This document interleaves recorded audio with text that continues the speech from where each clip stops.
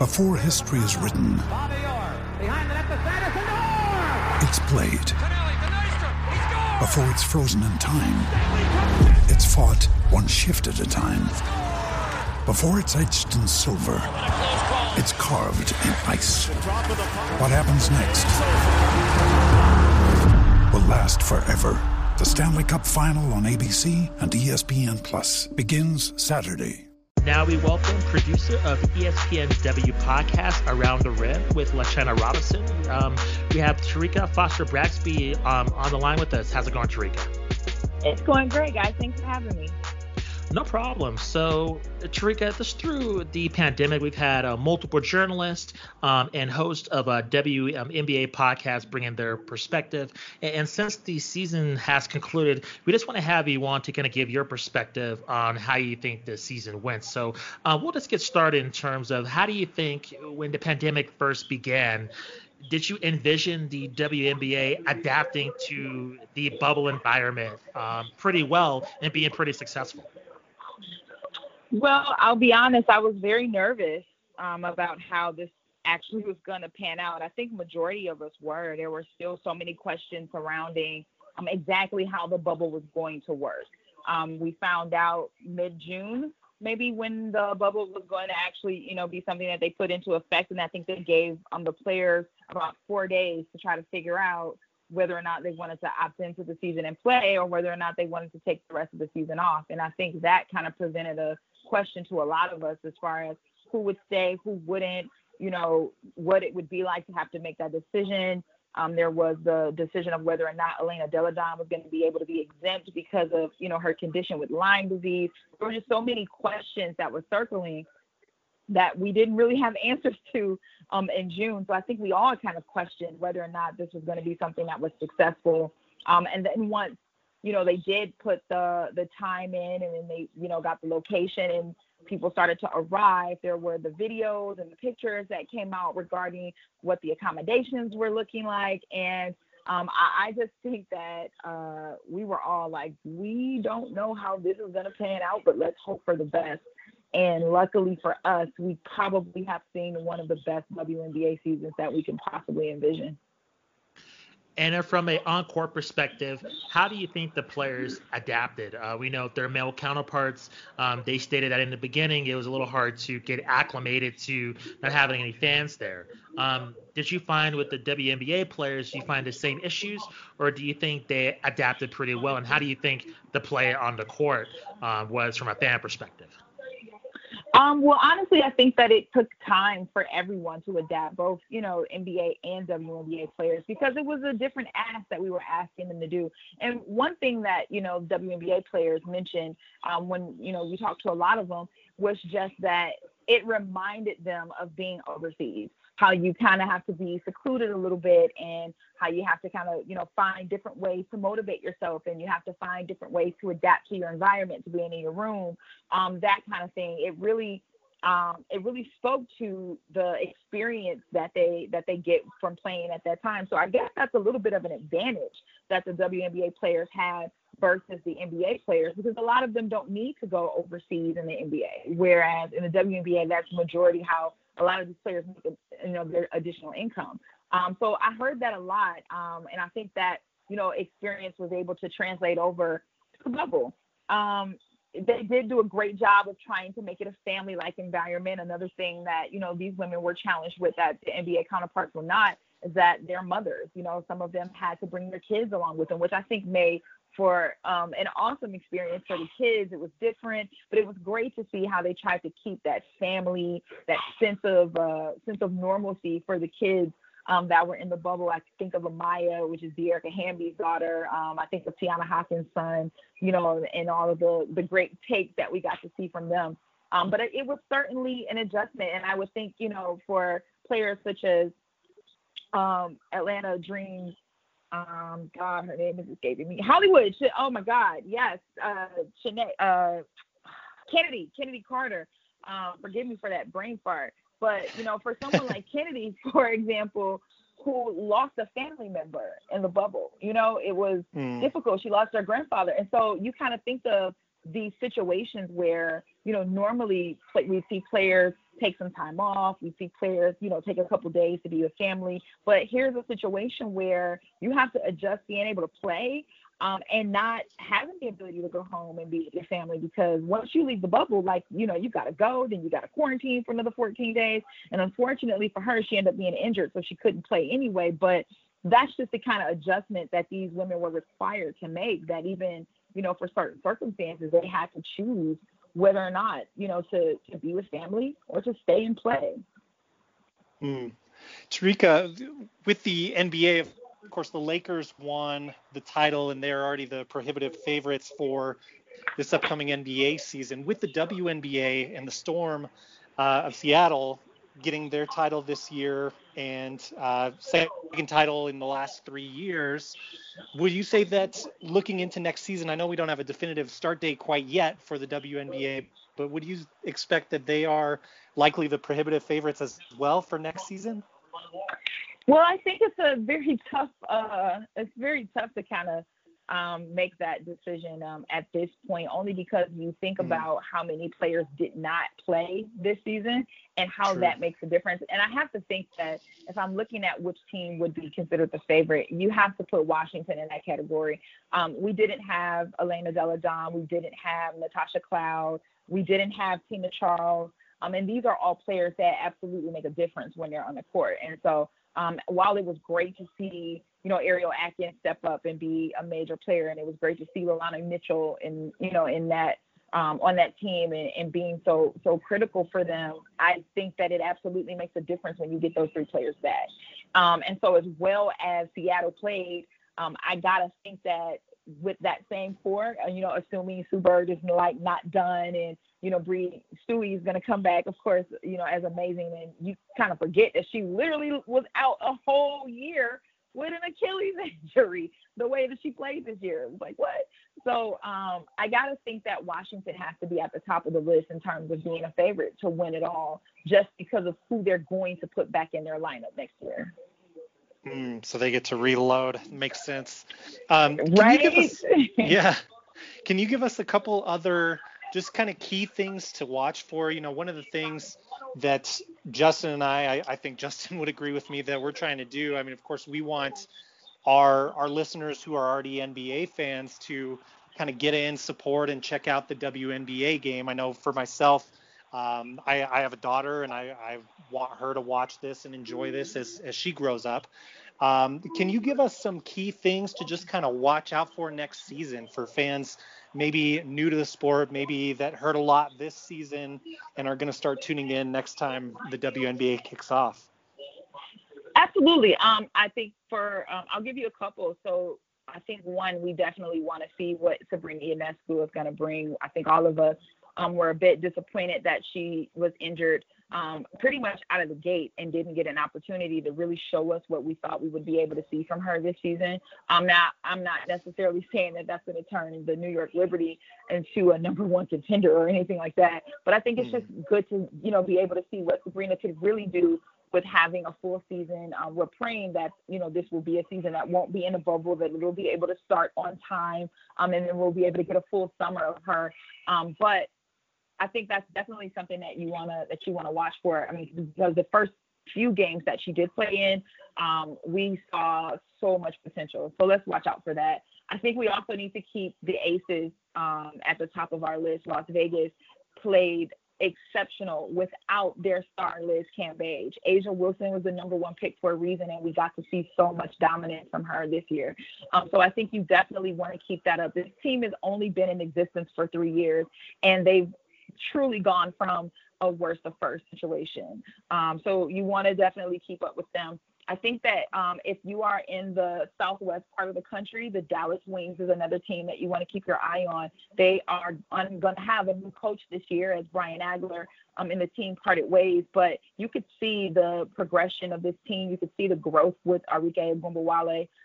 She is a fighter, and she was a Rookie of the Year candidate for a reason 2 years ago, and we saw her growth this year, what she's able to do with the basketball. And you added Sachi Sabali, who comes from that same Oregon team that Sabrina Ionescu came from. You could see that in that Dallas team, and you could see that they were literally just a game or two away. I mean, honestly, if we had an additional few weeks of this season, Dallas could have easily been an 8 seed or a 7 seed or even a 6 seed in the playoffs this year. So let's just keep an eye on who they choose to be their next head coach. There are rumors swirling. There have been some who are out there looking to get Muffet McGraw, who's the former coach of the Notre Dame Fighting Irish. And I mean, can you imagine having a Muffet McGraw coaching Arike Bumawali again and what that could possibly do? Yeah. So that's definitely something that people want to keep their eye out on. And then, as you guys mentioned, the Storm, are they the newest dynasty in the WNBA? We saw it with the Houston Comets. We saw it with the Minnesota Lynx. You know, this team is something to behold, and they're playing in a way that we haven't seen teams play in a way before, and they're doing nothing but growing. And we're seeing the leadership of Sue Bird trickle off, and we don't know how much longer we'll see her play. So we definitely want to bask in that as much as possible. But certainly you want to keep your eye on them and what they're going to do. And it wouldn't surprise me one bit if they won the championship again. And as I said, Washington's going to give them a run for their money, but you certainly want to keep your eye on them. And I think the last thing that you want to watch out for is Connecticut. Connecticut is a scary good team, and they play with so much fight because they always feel like they're the underdog. No matter how good they are the season before. I mean, this is a team that was literally in the WNBA finals in 2019, and they were once again regarded as an underdog. They didn't have Jonquil Jones in the lineup for them. They made some trades over this past offseason that had people questioning. There was no Shakenya Strickland and Courtney Williams. They sent them to Atlanta. So if you are just now getting into the sport or just now really starting to pay attention to the WNBA, there's really no way you can go wrong, to be honest. Like any game that you turn on, any team that you decide to watch and follow, have a storyline that's certainly worth paying attention to. But those would probably be the main ideas or the main items that I would look out for just to see where they go this year. Terrika, I want to ask you in terms of the future of the WNBA in terms of its popularity from a college and high school level. We've seen it with the men's game in terms of tracking players from when they're in high school, and from seeing players on social media that is crossing over to the women's game as well. And the most known case you brought her up is Sabrina Ionescu. Do you see that playing into the long-term future of the WNBA's growth in terms of seeing kind of younger players in high school kind of get that, love on social media, on Instagram, on Twitter, in terms of them being in high school, them having those mixtapes being cut of them, just like their male counterparts, and then them getting that buzz, in college and then eventually to the pros? Do you see that being a massive, future positive for the WNBA for years to come? Oh, absolutely. Any kind of exposure that women basketball players can get is a positive for the league. And that's one of the biggest challenges that I've seen since I follow the sport, and even more so now as a producer, is that the question that we ask is, how do we get, our fans from college basketball to translate over into the professional league? I mean, we see that all the time in the NBA, but we don't really see it as much in the WNBA, and it's starting to shift that way. You mentioned Sabrina Ionescu, absolutely, because there are a lot of Oregon fans who are now New York fans. Asia Wilson was probably the moniker that we can use for this, because she turned tons of South Carolina Gamecock fans into Las Vegas Aces fans. And so when you go on Twitter now, or if you're on Instagram and you're watching her play, you'll see tons of Gamecock fans that are following her and complimenting her and just wanting to see her continue to do well and be successful. So I think that's kind of what we need. We just need this younger core group of players to continue to build on using social media and more. Francesca Belibi is another one. Fran is now in Stanford, but a lot of people saw her before she got to Stanford from the tapes and the videos that she made dunking on guys. You know what I mean? And that's another thing that's not too far-fetched for, something that the WNBA is criticized about more than I obviously believe that they should be. But that's the kind of thing that you're starting to see now. And so it's making the excuses as to why people don't want to watch a bit harder. It's harder to say, well, girls don't dunk. Well, actually, yeah, they do. And they do it in game, and they're not afraid to do it whenever the time presents itself. It's hard to say these girls aren't entertaining when we literally just saw an entire summer's worth of entertaining basketball, very close game basketball. So any exposure, and I think that's most certainly what this bubble season did. That's what COVID did. That's probably one of the positives that we can take from, this very unprecedented season, is just that it forced a lot of people to pay attention to this league where we've been trying to get them to do so anyway. And it forced them to kind of respect what these women do and what they have been doing. And I think moving forward, I mean, the numbers show it. The viewership was up this year, and I think moving forward we'll continue to see that as long as we can keep getting this type of exposure and people can be open-minded to what these women are presenting.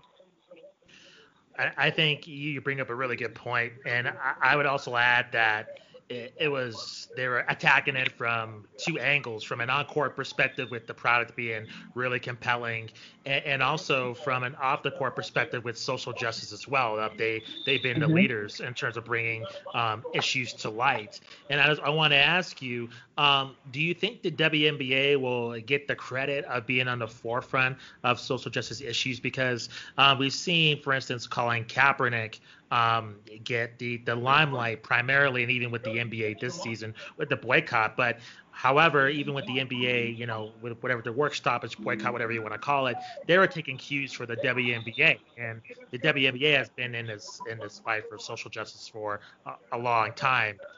So I just want to get your opinion on kind of the league finally getting recognized for them being really the pioneers in kind of this modern era of athletes. Yeah, I think that's a two-parter, right? Because I think this season has actually shown how much the WNBA plays a role in social justice. But I also don't know if they will ever fully get the credit that they deserve, right? So I think that they've gotten more credit this year than anyone can have. I think they've gotten more credit this year than anyone has ever given them, and rightfully so, because literally on the forefront from the very beginning, even when it stemmed back to LGBTQ plus issues. The WNBA was one of the first leagues to come out and say, hey, listen, yes, we have players who identify with this community, and it means what? You know what I mean? They were one of the first leagues to actually have Pride nights and, celebrate the entire month and that kind of thing. So they have always been on the forefront.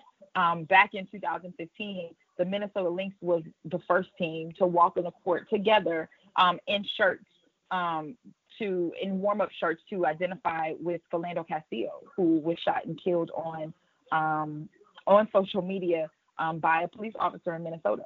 And so they were one of the first to say, we stand for this. And yeah, they took the fine as a team because, they were out of uniform, but they weren't afraid. And I think that it says so much about these women who, quite honestly, have so much more to lose than their male counterparts, and in other sports. They have more to lose than NFL players. They don't make millions of dollars. They have more to lose than NBA players. So for them to not go on the court and say, this August, we're not going to play and we're going to show solidarity, the NBA doesn't have to worry about whether or not they're going to have TV time to make up the game that was missed. The WNBA, not so much. They have to worry about whether or not they're going to be able to get that TV spot back. And yet they were still willing to say, we believe in this so much that we're willing to put that on the line to show you guys we mean business.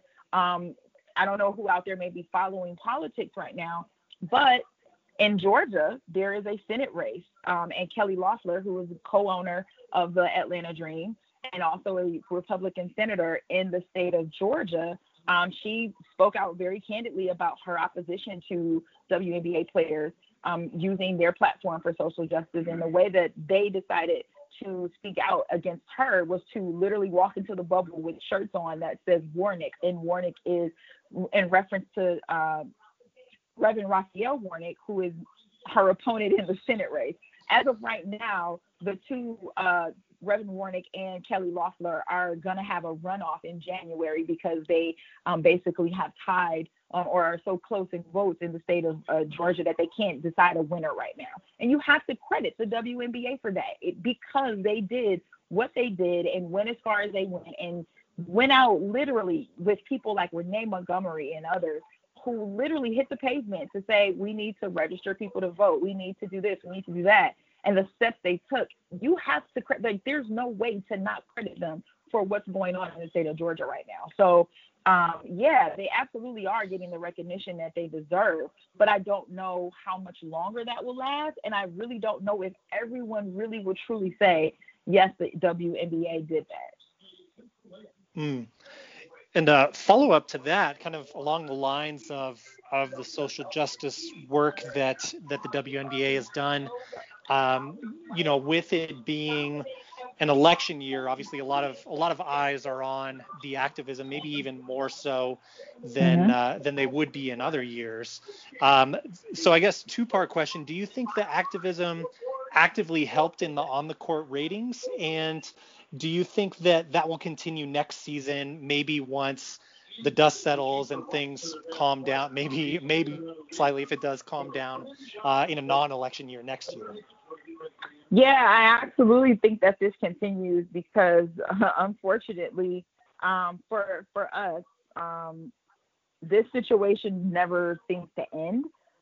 We've been fighting for social justice for a long time, and I don't think that we've reached a point in our country yet where that fight will come to an end anytime soon. So I absolutely see these women continuing because while it may not be the election this year, and God forbid someone else is a victim of police brutality, it's not impossible. It's not even improbable. So it's definitely something that I can absolutely see these women continuing to do. Natasha Cloud, for example, has used her platform even before this year for gun violence. And so even if it's not necessarily police brutality or even if it's not necessarily voting registration, there's always something out there plaguing our community that these women are standing up for, and you have to applaud them for it. I'm hoping that more people will join them. I'm hoping that more leagues will join them. I'm hoping that they never stop. I personally would love for them to always continue to be pillars in their community in this way.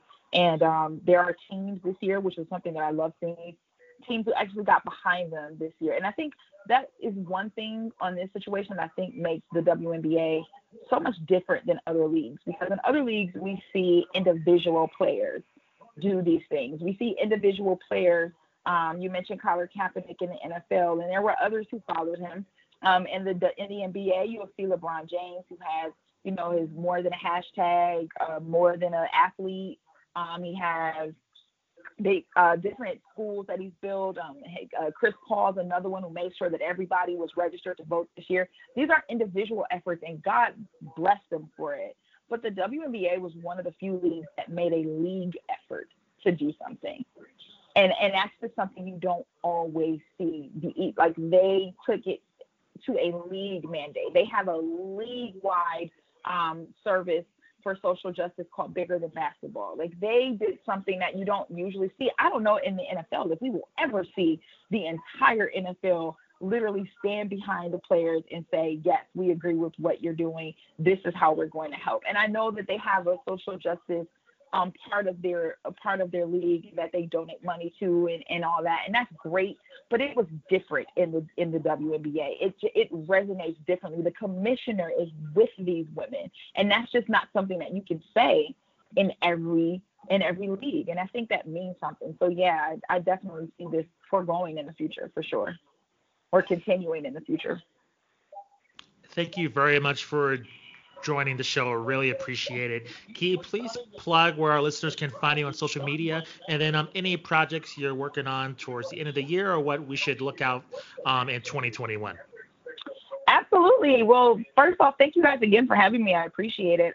You guys can find me on Facebook, Instagram, and Twitter at SheKnowsSports_. It's the same on all platforms. Right now, we are on a break in terms of our Around the Rim podcast as we get ready to gear up for women's college basketball season. But please continue to follow us. And you can also follow our podcast at Around the Rim Pod. But that's kind of what we're working on, just seeing what we can do differently, how we can bring a fresh new perspective to women's basketball, and hoping to convert some new fans. We appreciate your time, Terrika. Thank you very much. Thank you so much. Have a good day, guys. You too. Thank you, Terrika.